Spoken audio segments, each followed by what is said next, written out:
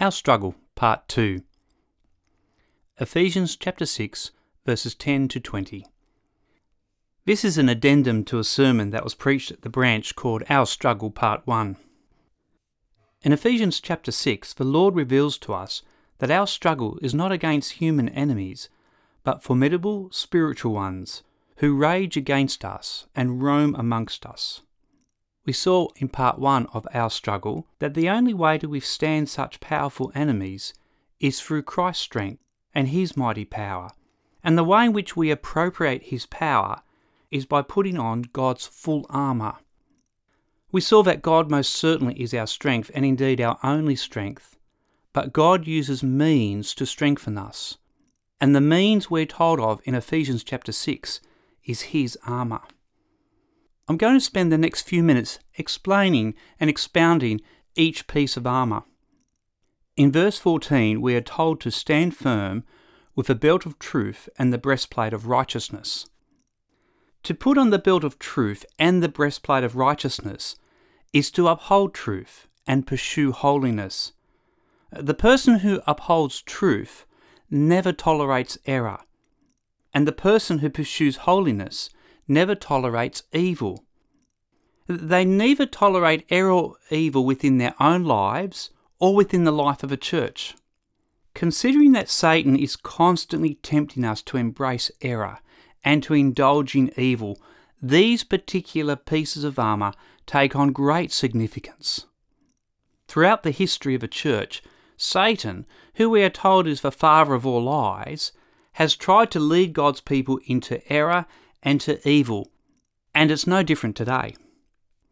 Do you not see Satan at work undermining the truth that God created us male and female, that Christ is the only way to God the Father, that judgment and hell awaits the lost, that godly headship in marriage is God's good design? We are constantly being pressured to disregard God's word and embrace all sorts of errors.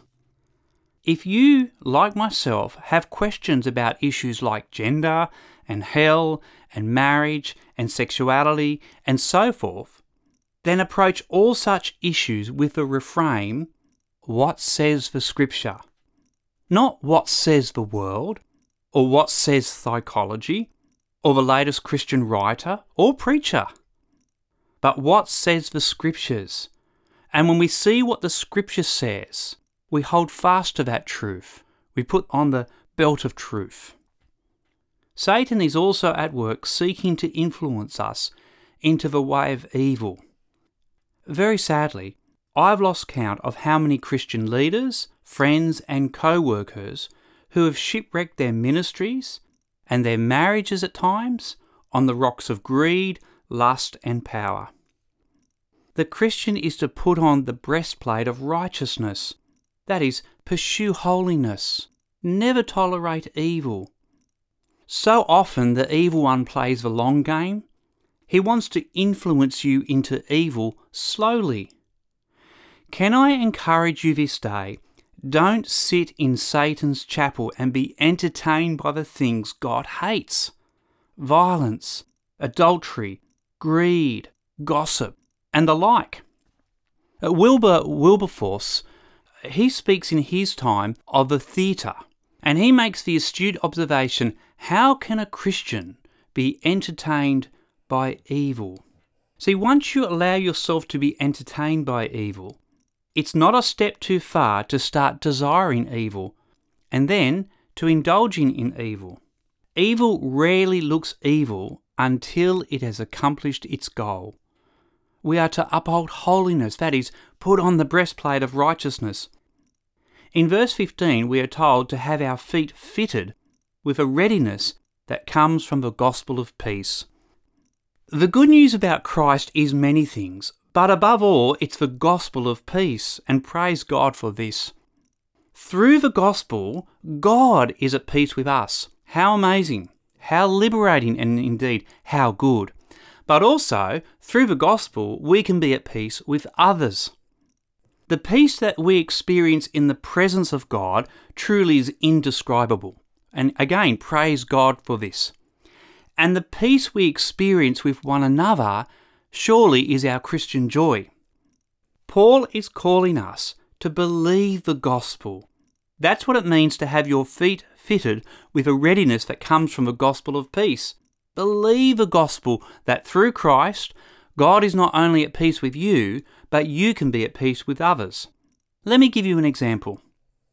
When I was preparing this sermon, I was woken up at 1:30 in the morning, unable to get back to sleep. And this happened a number of nights in a row. So much so, I didn't start to fall back to sleep till really past 5 o'clock, when very soon I had to get up again. By the third morning, I was so exhausted. I was in my office working away, and I became irritable and impatient with my godly wife Elizabeth. After which I came to the Lord, yet again asking for forgiveness and seeking to turn my heart away from irritability and impatience. Then I went upstairs and I asked Elizabeth, "Would you forgive me for my impatience? I'm so sorry," which she freely did, as she always does. See, that's the power of the gospel. The evil one wears you down. He then tempts you to sin, and then you fall into that temptation as I did, but through Christ and His forgiveness, peace can prevail. Peace not only with God, but with one another. See, when we believe the gospel of peace, we're ready to act. Even those times when we fall into sin, the gospel enables us to act in such a way where we experience redemption, forgiveness, restoration. This is truly life. In verse 16, we are told to take up the shield of faith. Well, what a glorious gift faith really is. In fact, I don't know of a more precious gift in my life. We are told that the shield of faith extinguishes all the flaming arrows of the evil one. Let me explain this by way of illustration. There has never been anyone in the history of the world who faced a temptation quite like Moses, apart from the Lord Jesus Christ. Moses had before him the temptation of unlimited treasure, all the treasure and the wealth of Pharaoh and Egypt. He had before him the temptation of every and any pleasure, anything he wanted. And he had before him the temptation of the glory and honour of the whole of Egypt. We don't know this for certain, but Moses may well have been in line to be a Pharaoh. What did Moses do in the midst of all that temptation? Well, he turned from the treasure and the pleasure and the glory of Egypt and embraced ill treatment and disgrace by being a part of the people of God. How did he do that? Well, according to Hebrews chapter 11, he did it by faith. Faith, according to Hebrews 11, is being sure of what you hope for and certain of what you do not see. See, Moses had faith. He was sure that there was a far greater treasure to come, and he was certain that the Lord was God and not Pharaoh. See, the certainty and the surety that faith brought him protected him from all the temptations of the evil one and enabled him to live in harmony with a true reality that there's a redemption to come that's far more valuable than this world, and a God who reigns far above all others. My sisters and brothers, the certainty and surety of faith protects us from all manner of temptations. It extinguishes the darts of the enemy. Let me give you an example from my own life. At the moment, we have only one wage coming in as a family, and praise God, all is okay, and indeed all is good. But what has happened is that Satan has tempted me not to give money to the work of God. But what has saved me from this temptation is faith. The certainty and surety that there is a coming redemption and that this is a far better investment than anything in this present world. Take up the shield of faith, God tells us, because the certainty of things unseen and the surety of things hoped for will extinguish Satan's darts. In verse 17, we're being called to take up the helmet of salvation. To do this, we must humble ourselves. That is, we must rest in the generous and faithful Lord Jesus Christ for salvation, and not ourselves. We're not to rest in our efforts or our works or what we think we can do in our contribution to salvation. The person who takes up the helmet of salvation looks to God and God alone to save them from their sins. We are also called to take up the sword of the Spirit, which is the Word of God. It's interesting that the term here is sword of the Spirit, because it's the Spirit that gives God's Word its power. And we're being told to take it up daily. And surely God's Word is powerful. It is living. In fact, it's alive. And it's through God's Word that He works. His Word is a means through which He works in our lives. I could share so much here, but let me just give you one example. I was away recently, and one morning I woke up and a spiritual oppression suddenly came over me. I was overwhelmed with sorrow and sadness. In that time I called out to the Lord and opened His Word. And my devotional reading for that day was Ephesians chapter 1, verse 11, which tells us that all things are in the counsel of God's will. The knowledge that all that I was presently experiencing were all in the counsel of God before time began, that lifted my spiritual oppression. And the reason being is I soon realised that everything in my life, everything in that moment, no matter what was before me or in front of me, is in the hands of the Lord. He has a plan from eternity's past, and I can trust Him because His plan is good. When I saw that vision of God's wonderful sovereignty, His infinite goodness, His immeasurable love, His abounding grace, my spiritual oppression lifted as quick as it descended. See, that's the sword of the Spirit at work. Just a small note here. Satan will do everything he can to prevent you from hearing God's word. He certainly will seek to tempt us not to be regular at church. But even if we do come to church and come regularly, while we're there, he'll attempt to distract us from His word.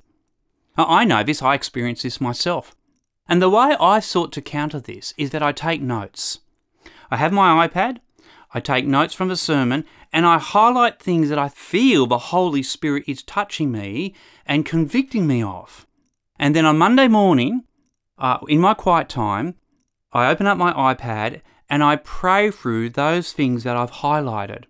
And the reason why I do this is because I don't want to be somebody who simply hears the word and goes away and forgets about it. What use is that? I want to come under God's word and prayerfully meditate on that word, that it will change my life. And that won't happen, for me at least, simply by listening and then going away and forgetting. I want to pray through that word, and that's the way I do it. There's many different ways to do it. We all learn differently, but that's what God has helped me to do as a way of His word entering into the depths of my life. Because my prayer is that I'll be the good soil who bears good fruit. In verse 18, we are told to pray on all occasions with all kinds of prayers and requests, and to always keep on praying for all of the Lord's people. Why are we to be persistent in prayer, praying continually on all occasions? Because while ever we live in this world and in these bodies of flesh, we live in a constant spiritual struggle. The struggle won't end until we die. And calling upon the Lord to strengthen us is the way in which we stand firm and deploy all the pieces of God's armour. It's not for nothing that out of all the armour mentioned, prayer is given the most attention. It is God's armour, and it's through prayer that we appropriate it into our lives. Christ enables us to put it on, and so we need to call upon Him in prayer. My sisters and brothers, I encourage you to continue to seek the Lord to lead you to deepen in your prayerfulness. Come to Christ, no matter what time, no matter what place, no matter what state you're in. Pour out your heart to Him. He is the fountain of life and truth and salvation. He never turns anyone away who comes to Him for help. He teaches us to be bold, to trust in the Father's generosity, to be persistent. And when Christ says, ask and you will receive, seek and you'll find, and knock and the door will be open, he means it. So we have the assurance that when we ask for anything according to God's will, he will answer. Is it God's will that we uphold truth and holiness? Is it God's will we believe in the gospel and are ready to take action?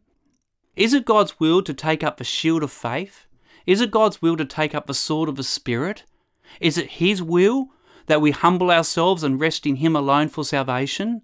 Is it his will that the Spirit leads us in our praying? It most certainly is. So when we pray according to his will, he is promised to answer. What confidence we have to come to the throne of grace. Let me finish up with some final words.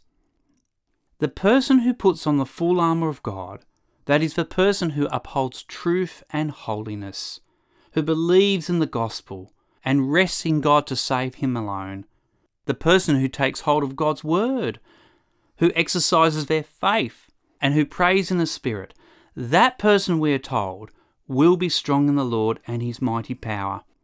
That's the person who can stand firm in our struggle against the spiritual powers. That's the person who is able to stand firm in the midst of the deepest temptations, trials, assaults, and attacks of the evil one. And take heart, our struggle is not forever. The day will come when sinners and sin and Satan is cast out of this world.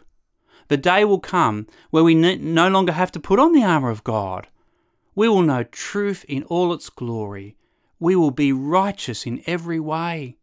We will experience the fullness of God's salvation. The certainty and the surety of things hoped for and to come will be fully realised. Can you imagine that? We will know the Word of God because we'll see the Word of God, the Lord Jesus himself. And we'll be able to commune with our God in the most glorious way. My sisters and brothers, hear the word of the Lord today. Yes, we are in a spiritual struggle, but we are strong in the might and the power of the Lord Jesus Christ. In him we stand firm through his armour.